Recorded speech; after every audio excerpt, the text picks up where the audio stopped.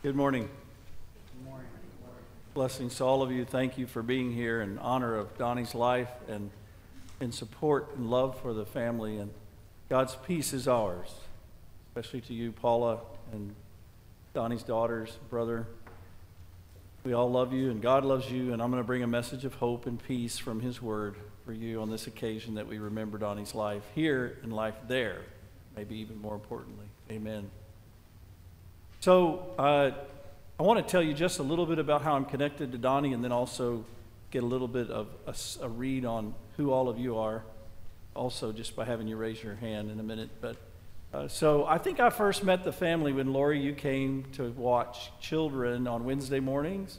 We have a Wednesday morning Bible study. We had a lot of moms with little ones, and Lori, through maybe the networking of Cindy, came and watched the kids. And so I'd see Lori in the hallway, and I've been here 28 years. I'm older than dirt, so it's been a long time. We won't date Lori and talk about when that was, but it's a while back. But then you find out as life goes on, oh, Lori lives in the neighborhood with the Whites and across the street, and then start to get to know the family, and then starts dating Eric, and then I meet Donnie through all of that, and then church camp out. We bring all our friends out of the woodwork that we can. Camping's fun when you do it together, right? And that's when I got to know Donnie for the first time, because I was hiding at a picnic table under a shade tree close to the Whites camp, and Donnie sat down. And we got about an hour and a half with nobody else around. Just talk about life. Our dads are growing up. And I think from that day forward, we could pick up where we left off. And then it just got tighter and tighter, and then through this cancer thing, especially in the last few months, and this is more for everybody here than it is for Paula and the family that know all this, it's an honor and a privilege when a family trusts you enough to let you come to their side when they're in the most difficult moments and listen and love and share God's Word. And so Paula and Donnie, in great humility, let me come into the home at will. Whenever, Pastor, you want to come, just come. And we spent sometimes a couple hours at a whack just talking through everything. And a minister's job, and this is for all of you, because I have a feeling there's a few of you in the room that have never had a minister like that, and we're all around. I'm not unique. A minister's job is to come and listen and share hope and healing, from spiritual healing from God. That's our job. And so it's a great privilege and honor. But because of that, you get to have conversations that maybe family and friends have never gotten to have, because it's easier to talk to somebody maybe that's not family and friends about some of the biggest things, but you're facing the end of your life and you want to air them, and the pastor should ask you about them. I'm not going to share any secrets here except for one that's not really a secret at all, but one of the questions I'll ask at the bedside is, what is it that you are concerned about, that you want to talk about? Leave a wide open question. And in a minute, I'm going to tell you about that with the first point here. But real quickly, how many of you are from the neighborhood, the hood? Raise your hands. Okay. You can put them down. I'm just going to tell you, for 20 years, I have been envious of your street. I've lived in 3 or 4 neighborhoods in 28 years around here, and we've had some good friends, and we do. But never has it been like I hear what you guys have and see and feel. Some of them, some of you know us because you've been around. Some of you know because we came and joined our church too. You have a great community, and I know that Donnie and Paula, you're a huge part of that. That's why at his funeral we say he's a world-class neighbor, and God moved him on to another neighborhood, but that the rest of you can't be mad at him that he was about to move to a new neighborhood in Gerald anyway, because God moved him on to heaven. Change is always happening, isn't it? How many are from work, any kind of work life?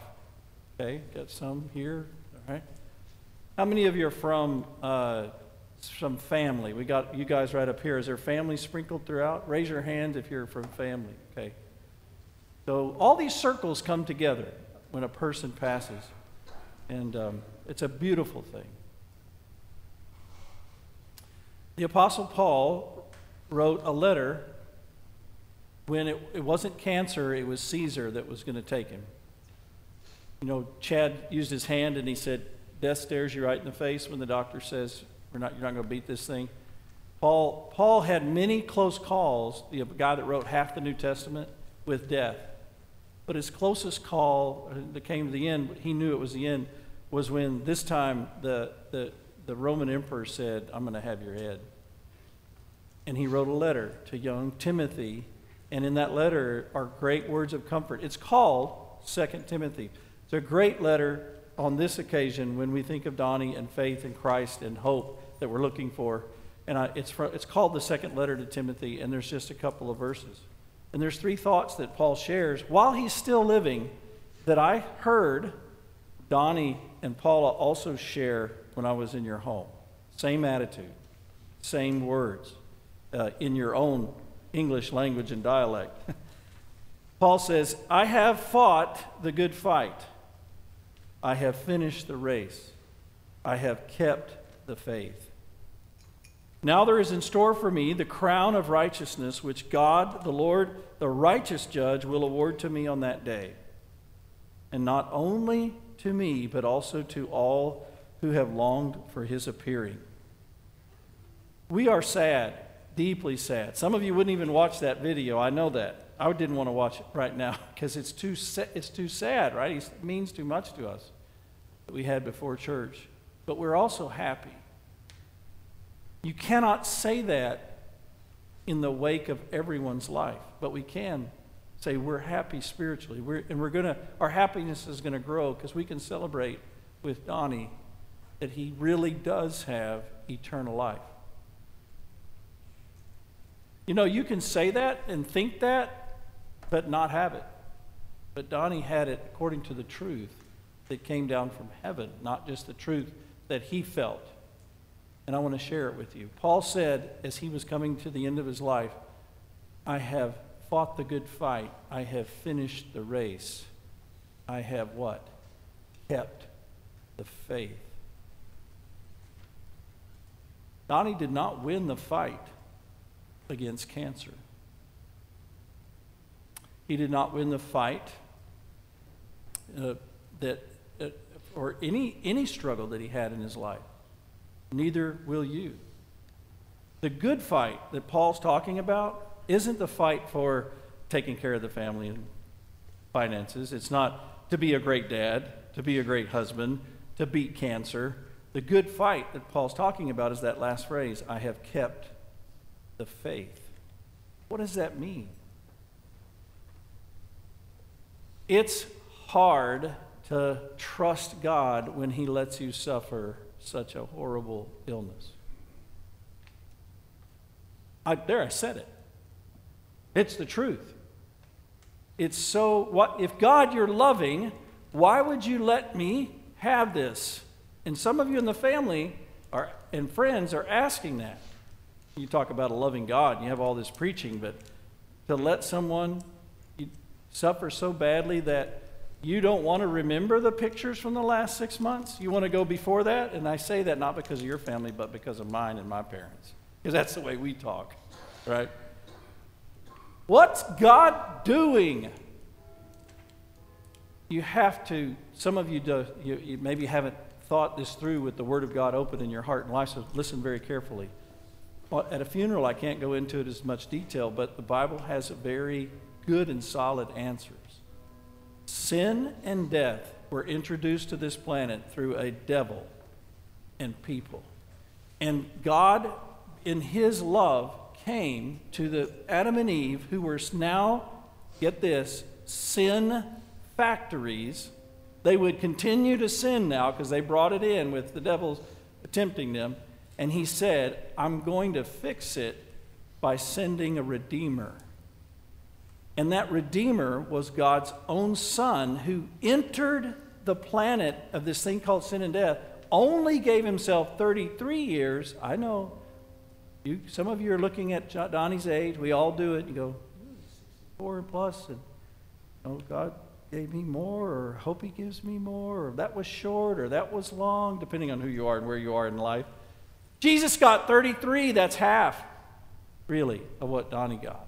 The God's own Son entered this and died for our sins to redeem us out of here. And all these sin factories, which all of you are, including me, he redeemed by paying for our sins.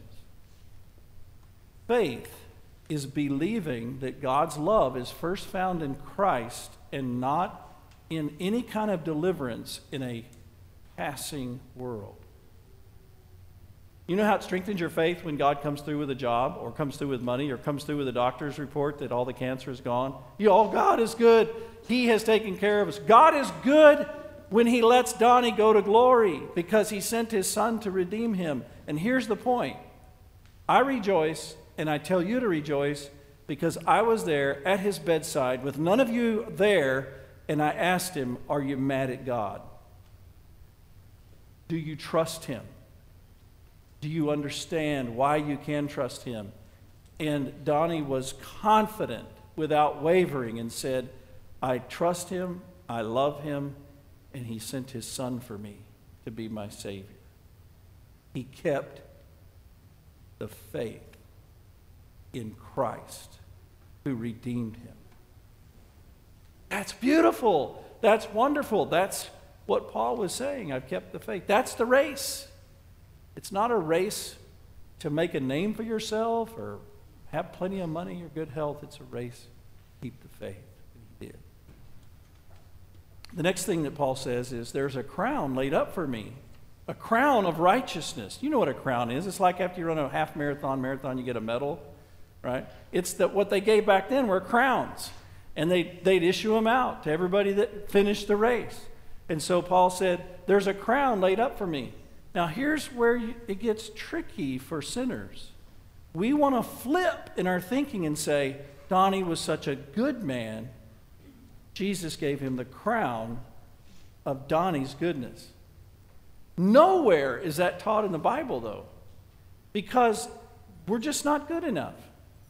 So what the crown of righteousness is that God gave Donny was Jesus' righteousness. Donny finished the race of believing and trusting, right? But he didn't earn salvation. It was a gift. And this is the thing. Donny would be just like George Strait when he sang that song, A Secret About a Father's Love. He said, if I had this dream and I went up to heaven and there was heaven's gate, and I was thinking, if they knew half the things I've done, they'd never let me in. Donny was honest about that. And what does the song say? It's a secret about a father's love, a secret that my daddy said was just between us, and the Father and God the Son had a plan to redeem us and give us Christ's righteousness. So I could just see Donny the day he passed step into heaven. He'd already heard it all on earth, but he's thinking, you're always like a little bit afraid. Maybe they're not going to let me in, right? And Jesus approaches him with this crown of righteousness and this robe, this white robe. And by the way, if that sounds boring to you, it's just a picture. It's something fantastic and glorious to cover Donny's life. And Donny goes, wait a minute, if you're trying to say I was lily white, that ain't me. And Jesus says, oh no, this is my righteousness. And when you step through those doors, the Father is going to love you the way he loves the Son, me. So step through. And Donny steps through the door in heaven with the robe of Christ's righteousness. And here comes God the Father running toward him, hugging him, and saying, I love you in my Son. You have a crown of righteousness. You have a robe of righteousness. It's yours.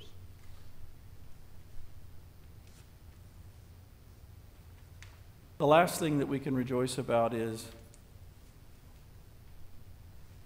he's keeping the garage door open for us. Heaven.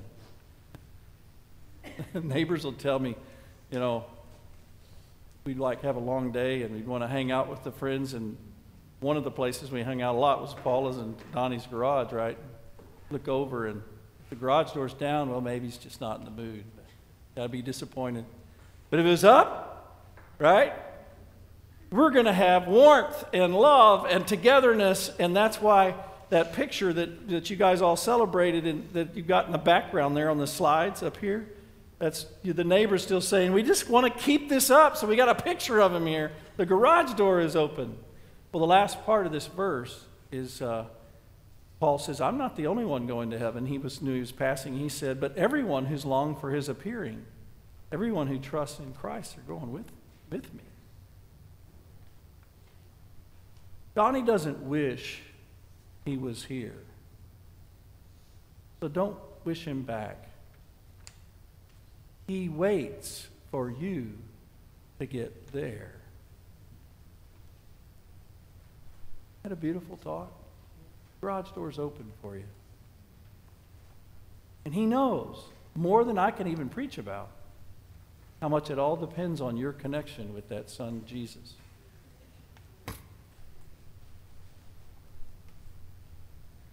So here's a hint to live out your life. Go to that next slide.